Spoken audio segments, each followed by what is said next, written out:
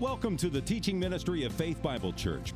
We pray as you listen to the following message, you will be encouraged and equipped to passionately pursue Christ. For more information, please visit our website at fbcevansville.com. I wanted to take a few minutes before we get into the class this morning to go over the projects for growth, lesson 1, if anyone did that. So this is class participation time if you have your stuff done. But let's talk about question 1, part A. What are some of the ways you have used the Bible as if it were a book about you? And how does seeing the Bible as a book about God, not primarily about you, change things?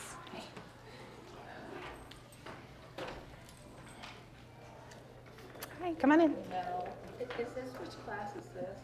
The Women of the Word class. Hi.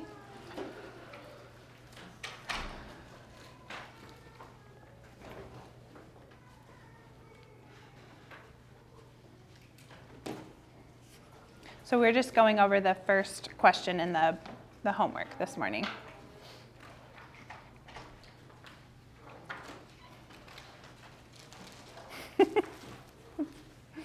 Morning.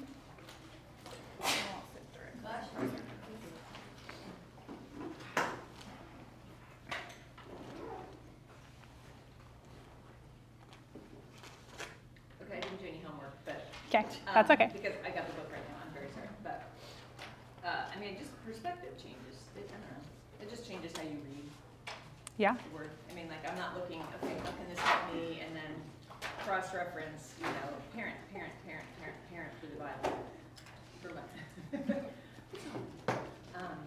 I don't know, I'm looking for different keywords and different, I don't know. Yeah. I didn't do the homework either, but how it changes things about me is like maybe it's also easier to obey because it's not about me. I'm not looking for like a religious experience for me. It's about God and glorifying Him, and in that way you can, you can change your perspective to kind of have an easier way of obeying. Yeah. No, that's great. Yeah, thank you. What about part B? How prone are you to measuring the strength of your faith by the strength of your feelings?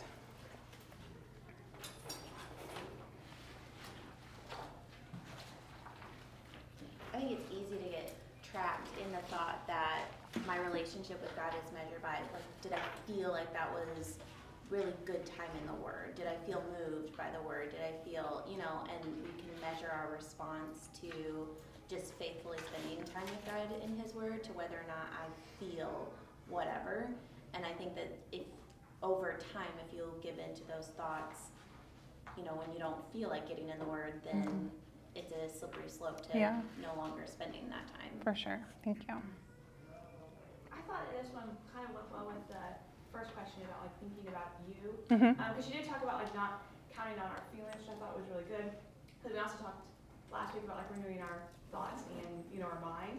I think for both of those things, like our feelings and our thoughts, going into it with like a me, like did I feel like that was really good, like Kayla said, or even just like I think I know a lot about God, and just focusing more on me and how I, my perspective, instead of looking at it just biblically, going into it more with that attitude. Yeah, that's great. Thank you. What about part C? When was the last time you felt uncomfortably aware of your lack of biblical knowledge, and did these feelings lead you to take any action? If so, what?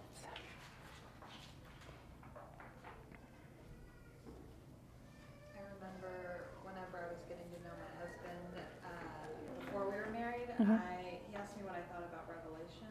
And I've been a Christian all my life, and I said, I've never read Revelation. I don't know that I'm going to understand it type of thing. Like, other people can do that, but for me, I know God's going to take me home and whatever. And that was just such an ignorant response. And so he's like, you need to read it. And so I read it, and I was like, okay, like God will give me His wisdom if I ask for it, and just obey to take that time to read it. Yeah, that's great.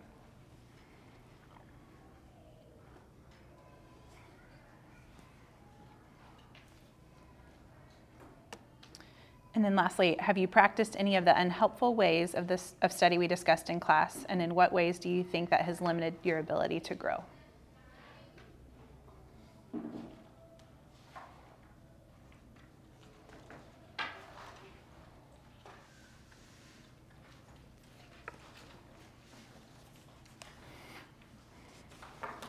Again, I just really like the emphasis she has on not making it about you. And so I think just that realization of how often am I reading the word and thinking, how does this affect me? What does this tell me to do? And then I think in turn, like in practice, like is my prayer journal full of me's and I's, you know, and things like that. So I think when you start shifting that perspective, it really opens up the opportunity to grow versus just kind of keeping your head down and being more introspective and self-centered like that.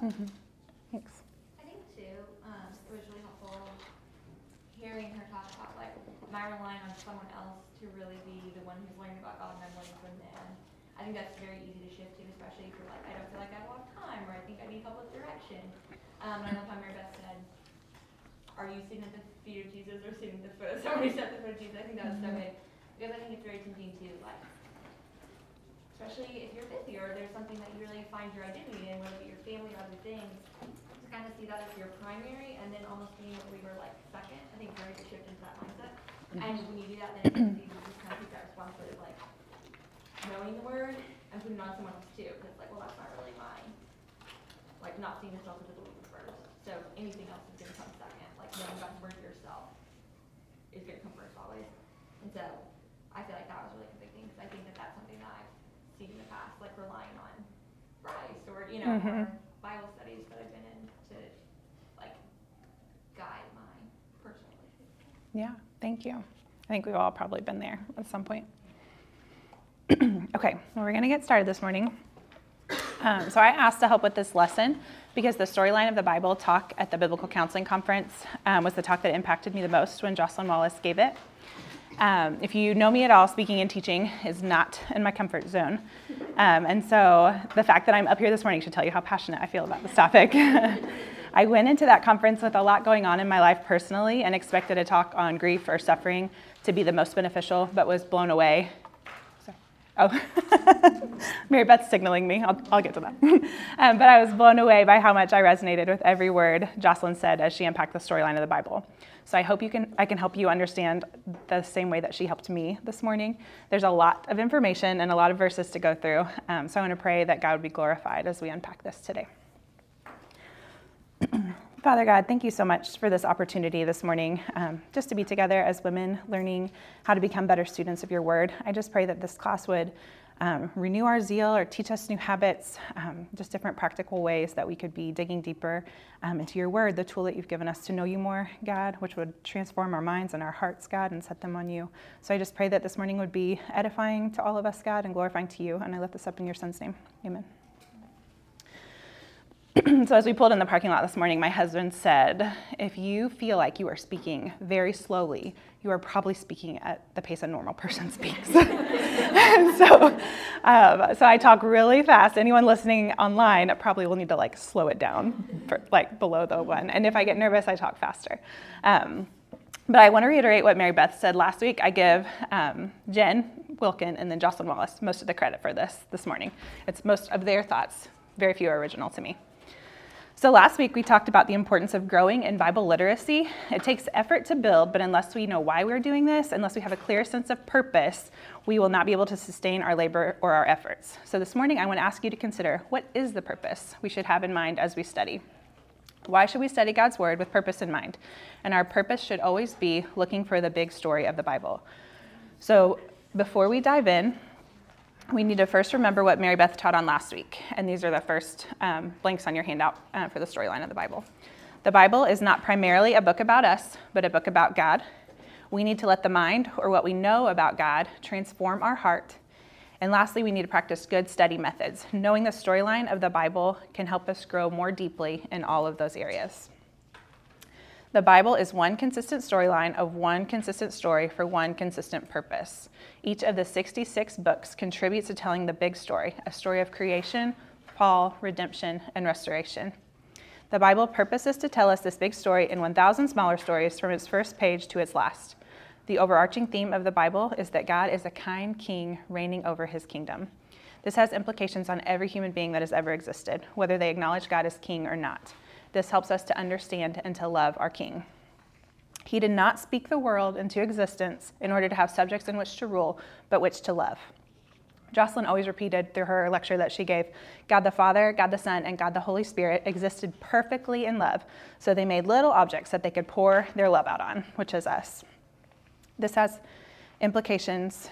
The goal of the entire story is to bring glory to God.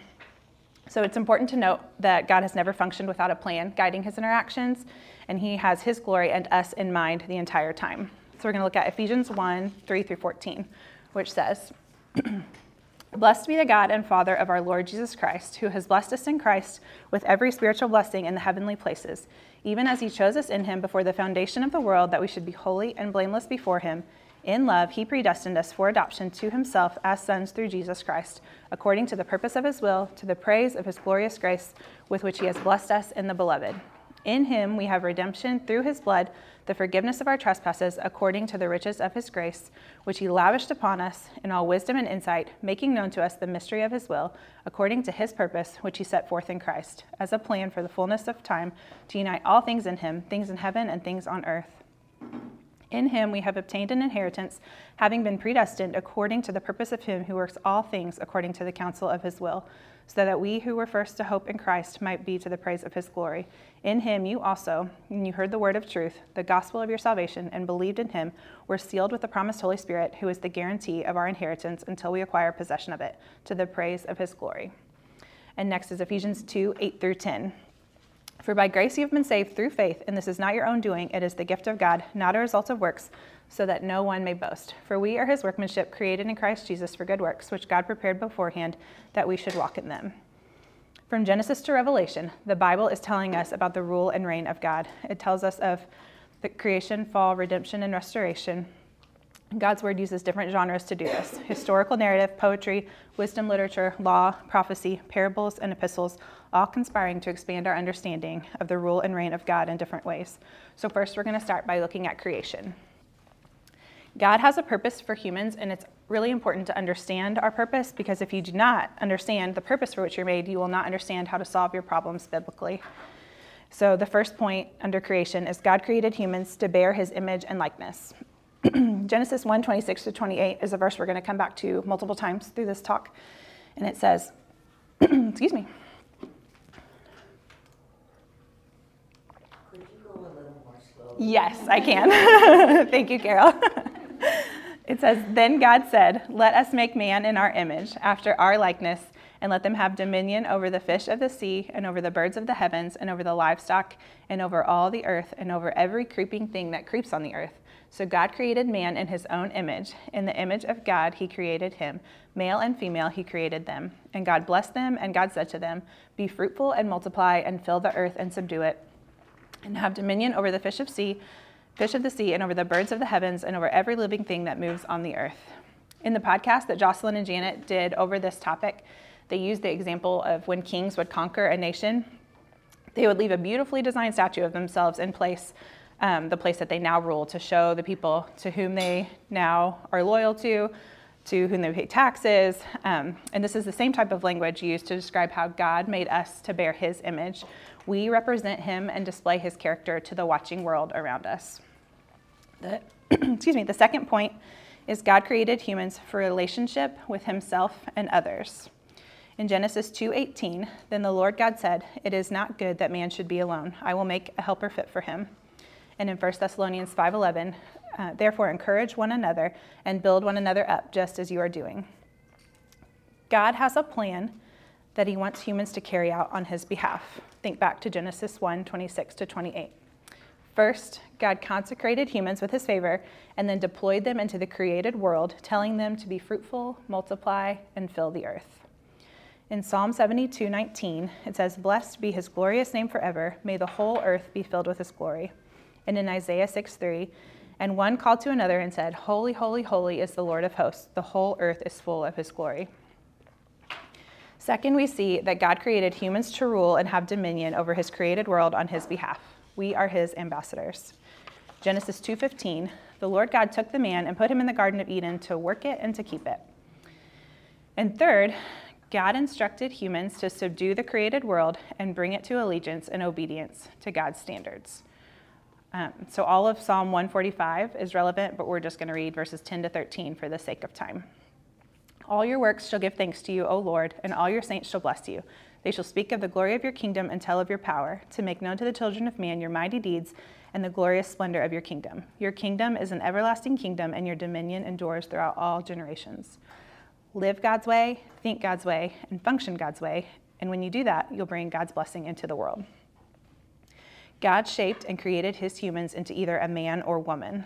Genesis 2:23 says, then the man said, this is at last bone of my bones and flesh of my flesh. She shall be called woman because she was taken out of man. The creation mandate given to us by our Creator was designed to help us know precisely how we fit into the kingdom and function according to his plan for creation.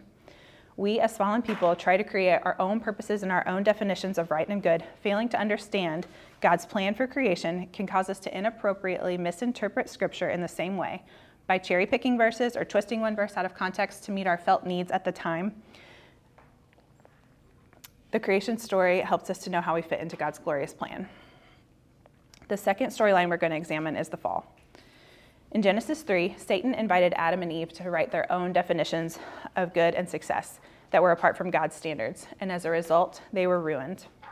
Humans rejected and rebelled against God's purpose and plan. And that's the first point under the fall on your handout. Genesis 2:17, but of the tree of knowledge of good and evil you shall not eat, for in the day that you eat of it you shall surely die. Our glorious God defined righteousness for humans. So this is a progression of verses we're going to go through. Genesis 2:9 says, and out of the ground the Lord God made to spring up every tree that is pleasant to the sight and good for food. The tree of life was in the midst of the garden, and the tree of the knowledge of good and evil. Proverbs 9:10 says, the fear of the Lord is the beginning of wisdom, and the knowledge of the Holy One is insight. And then Romans 1:21-23, for although they knew God, they did not honor him as God or give thanks to him, but they became futile in their thinking, and their foolish hearts were darkened. Claiming to be wise, they became fools and exchanged the glory of immortal God for images resembling mortal man and birds and animals and creeping things. The next point on your handout is humans missed the mark of righteousness that God demanded. Romans 3:23, for all have sinned and fall short of the glory of God. In Isaiah 64:6, we have all become like one who is unclean, and all our righteous deeds are like a polluted garment. We all fade like a leaf, and our iniquities, like the wind, take us away.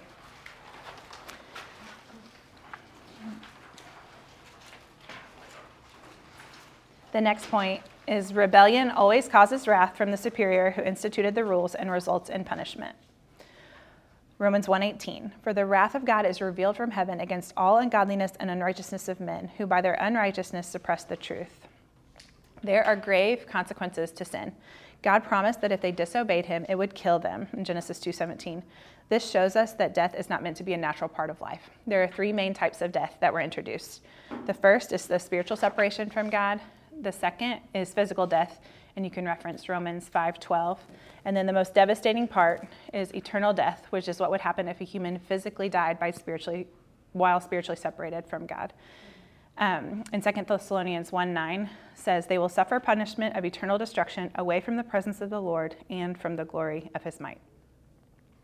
A second consequence is that humans begin to experience emotions they were not created to understand.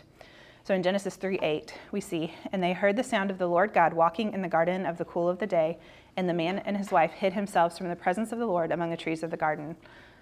They were introduced to fear, which they weren't ever meant to feel because of their sin.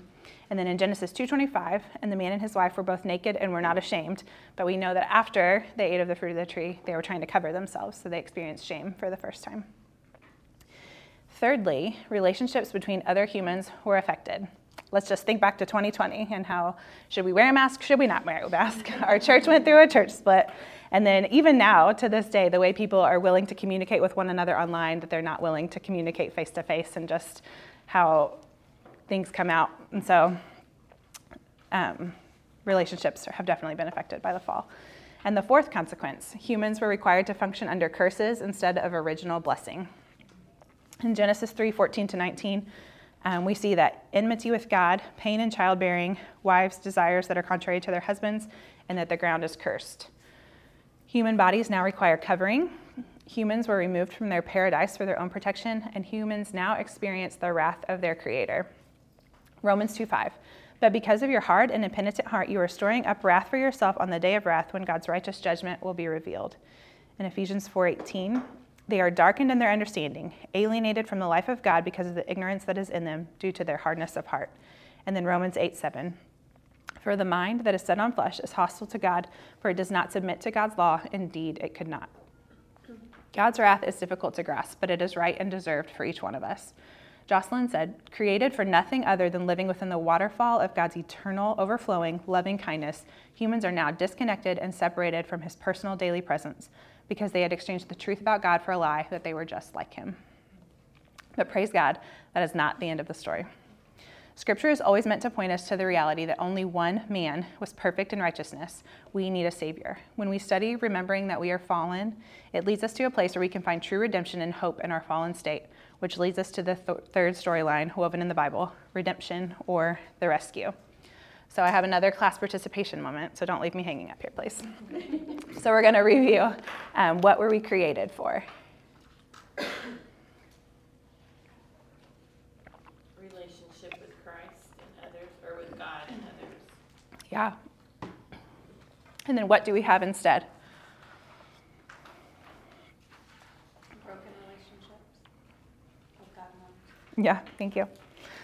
So created for nothing except enjoying the presence of God and being ravished by his love, we've been destroyed by the consequences of the choices they made to treasonously rebel against his authority in their lives. But in the midst of this terrible mess comes the good news. God's plan to rescue humans from their terrible consequences, and not just that, but to redeem or buy back to a restored and right relationship with him. This is God's rescue plan. Luke 19:10 says, for the Son of Man came to seek and save the lost. And John 6:38, for I have come down from heaven, not to do my own will, but the will of him who sent me.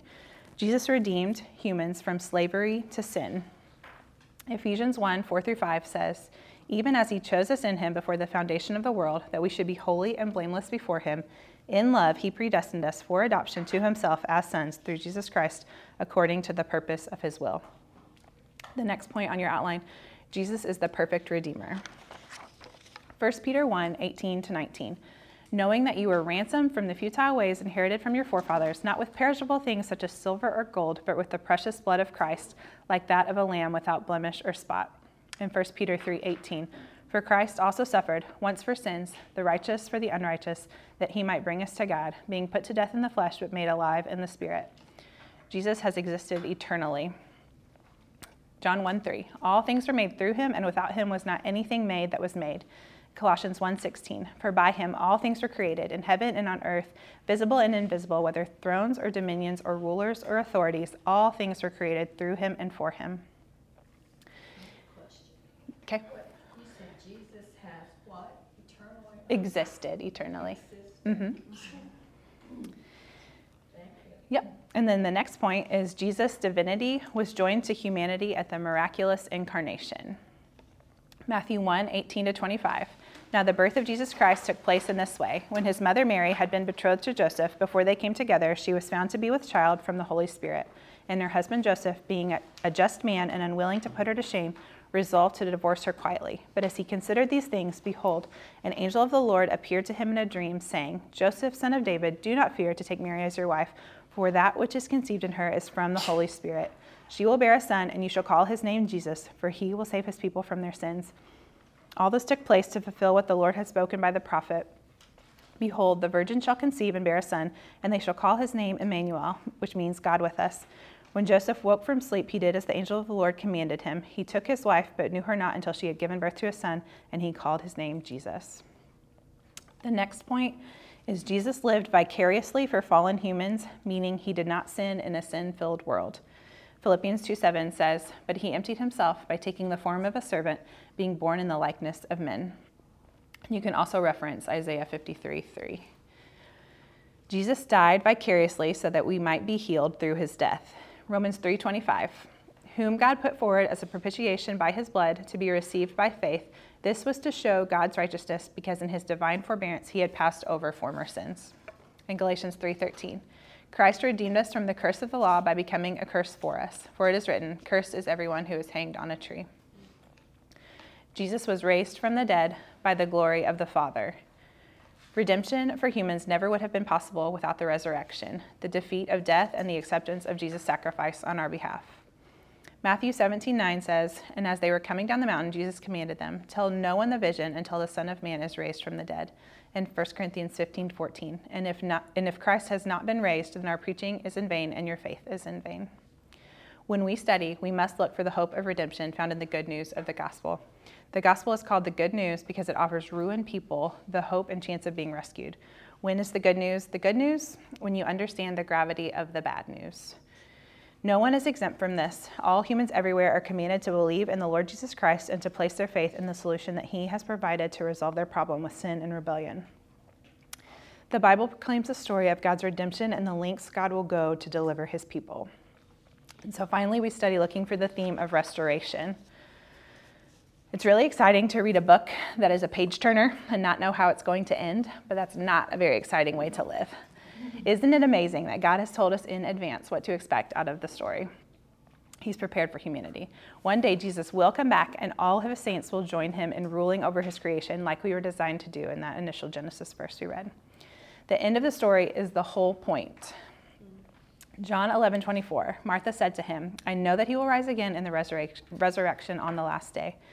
Jesus spent his final days on earth preparing his disciples for his return to heaven. Matthew 28:18-20 says, and Jesus came and said to them, all authority in heaven and on earth has been given to me. Go therefore and make disciples of all nations, baptizing them in the name of the Father and of the Son and of the Holy Spirit, teaching them to observe all that I have commanded you, and behold, I am with you always to the end of the age. The next point on your outline, we also see from that verse he was not leaving them without help. He gave them the promise of the Holy Spirit. Thousands of new believers lived out their new community and began taking care of each other. You can just read Acts to see that. And as the apostles traveled, several of them wrote letters to the churches to instruct them in the ways of righteousness. In the 1600 years plus since then, the church has steadily grown as more individuals have heard the gospel and believed in Jesus for their salvation and been refined to become more holy, using scripture as the written standards of God's righteousness. Matthew 16:18 says, and I tell you, you are Peter, and on this rock I will build my church, and the gates of hell shall not prevail against it. In Ephesians 2:8-10, for by grace you have been saved through faith, and this is not your own doing, it is the gift of God, not a result of works, so that no one may boast. For we are his workmanship, created in Christ Jesus for good works, which God prepared beforehand that we should walk in them. The next point, at some point in the future, we have been promised that Jesus will once again personally and physically intervene in the lives of humans on earth. You can reference Revelation 19:11-16, and then in Matthew 19:28, it says, Jesus said to them, truly I say to you, in the new world, when the Son of Man will sit on his glorious throne, you who have followed me will also sit on the 12 thrones, judging the 12 tribes of Israel.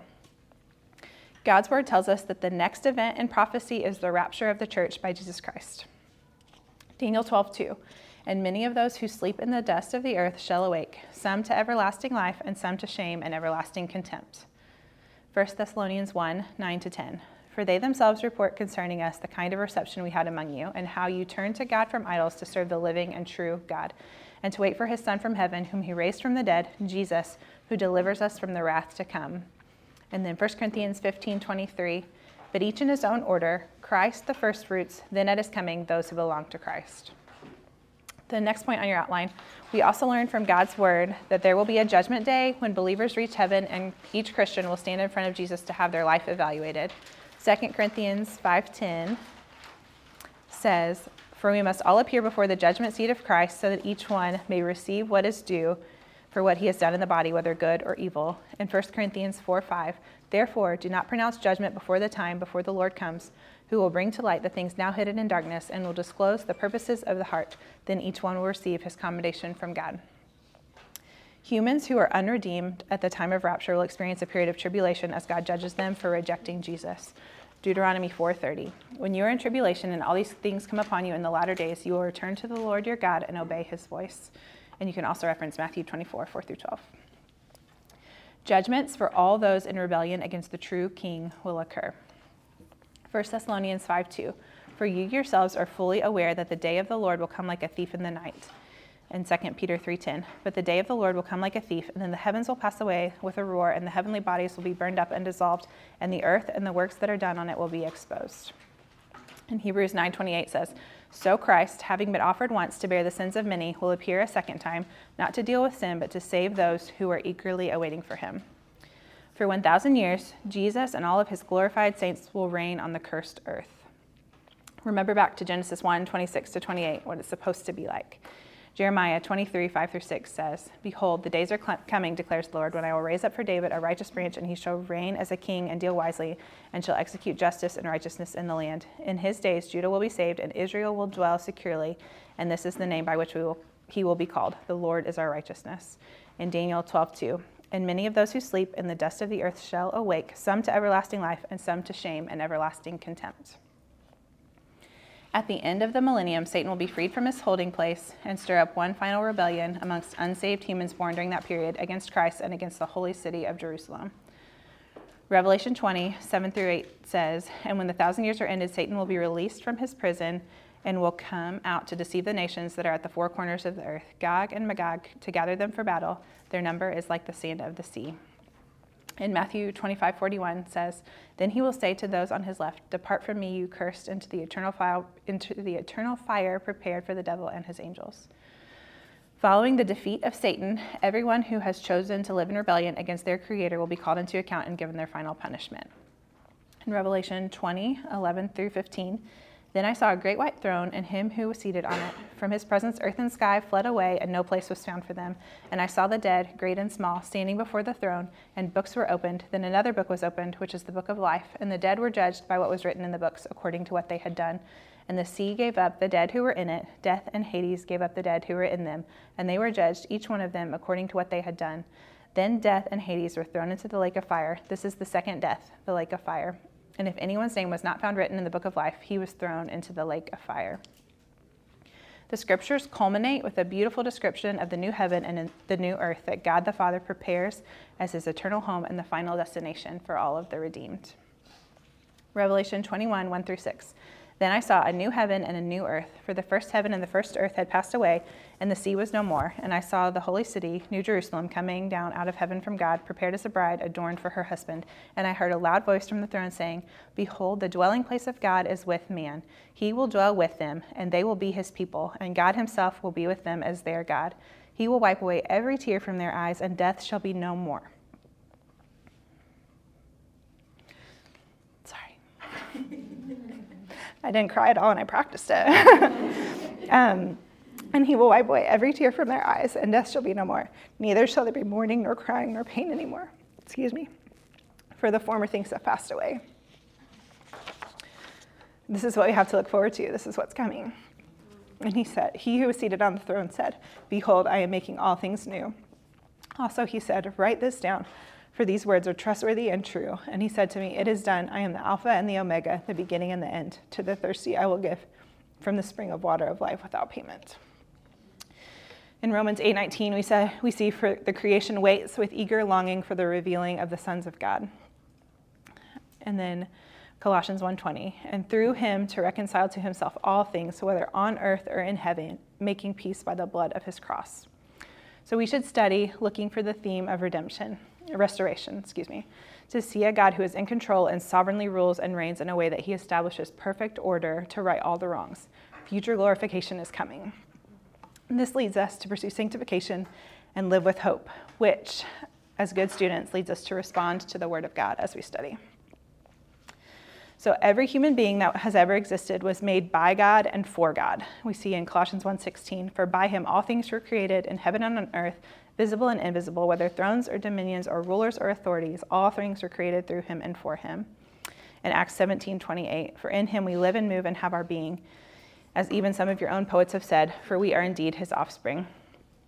God created humans for relationship, and we are all in some type of relationship with him as his creation. We are all accountable to the one who made us. Yeah. Could you, I missed the study with purpose always leads us to a response. Response, yeah. Okay, thanks. Thank you. Ecclesiastes 11:9 says, "Rejoice, O young man, in your youth, and let your heart cheer you in the days of your youth. Walk in the ways of your heart and the sight of your eyes, but know that for all these things God will bring you into judgment." You can also see Genesis 3 and Romans 1 for references for that. The very first inhabitants of the earth, Adam and Eve, chose to violate their relationship with their Creator and attempt to live independently of his wisdom and righteousness. Jesus lived on this earth in perfect alliance with his relationship with God and was dependent on God's wisdom and righteousness. At some point, the course of events will proceed, and Jesus will come back for the believers and punish those who have rebelled. Philippians 2:5-11 says, "Have this mind among yourselves, which is yours in Christ Jesus, who, though he was in the form of God, did not count equality with God a thing to be grasped, but emptied himself by taking the form of a servant, being born in the likeness of men, and being found in human form. He humbled himself by becoming obedient to the point of death, even death on a cross. Therefore, God has highly exalted him and bestowed on him the name that is above every name, so that at the name of Jesus every knee should bow in heaven and on earth and under the earth, and every tongue confess that Jesus Christ is Lord, to the glory of God the Father." So the question is not if people will bend a knee to their Savior, but from where they will respond. Every single human that was ever made by God and for God will need to respond to the facts in Scripture about him and who God is and who we are in relation to him. So Matthew 4:17, "From the time Jesus began to preach, saying, 'Repent, for the kingdom of heaven is at hand.' In Mark 1:15, and saying, 'The time is fulfilled, the kingdom of God is at hand. Repent and believe the gospel.'" The next point on your outline, these smaller stories make up one big story of God's reign and rule and invite us to see ourselves in relation to him. I know this is a lot of information and a lot of verses to reference as you go through each of these 4 points. But I want to stop and look at how this might play out as you study. And Jen gives 2 examples in her chapter for this week. And the first one is Noah. This story models creation as God returns the earth to a state of disorder by bringing the flood and then reorders it as he did in Genesis 1. He separated the waters from dry land, restores vegetation, and then repopulates creation, giving humans the command to be fruitful and multiply. Noah also models redemption. God's faithful servant is willingly shut into the ark by God, passes through the waters of destruction, and is called forth to new life. And just as we are ready to proclaim Noah perfect in righteousness, he models the fall by getting drunk and laying shamefully naked in his tent. This reminds us that only one man is perfect in righteousness and able to save us. Jen says that though the story of Noah may hold meaning for us apart from the reference point of the big story, when linked to the big story, the smaller story takes on the depth and richness it was intended to have. In relation to the meta-narrative, the story of Noah comes into focus as a story about God. God creates, God orders, God preserves life, God provides a deliverer, and God alone can save. The next example Jen gives is the Good Samaritan. On page 56 in her book, she says that we often learn this story as a morality tale that challenges us to be kind to others even when it is inconvenient. But how is Jesus referencing the meta-narrative when he crafted this story? The Good Samaritan is a parable that echoes the themes of fall, redemption, and restoration. It is the story of a man rejected by the Jews, the Samaritan, preserving the life of a man who would surely die without his intervention, the man by the road. The Samaritan is under no obligation to intervene, but does so at great personal expense, providing for the helpless man's ongoing care and promising to return to settle accounts. Seen in relation to the meta-narrative, the parable of the Good Samaritan is a story about God. God sends his only son to be rejected by his own, to save us from certain death and to restore all things. Are we called to be like Noah? Yes. Are we called to be like the Good Samaritan? Yes, but not simply because they're positive examples to inspire us to righteousness. These stories point us to Christ. They point us to the big story of God's reign and rule, inviting us to see ourselves in relation to him. God, in his wisdom, has chosen different genres or ways to tell the big story. The beauty of the Bible is that it is literature, and in order for us to see the smaller stories and how they relate to the big storyline, God has given us 66 different books of the Bible. He has given us the law, so that we will understand our need for redemption through Christ. It also shows the believer how to obey God by illustrating his character and calling us to be conformed to his image, thereby beginning the process of restoration of the image of God that was lost at the fall. He uses books of poetry that range from laments to blessings to hymns of praise to prophecies. Poetic language and imagery can be used by biblical authors to reinforce any part of the meta-narrative.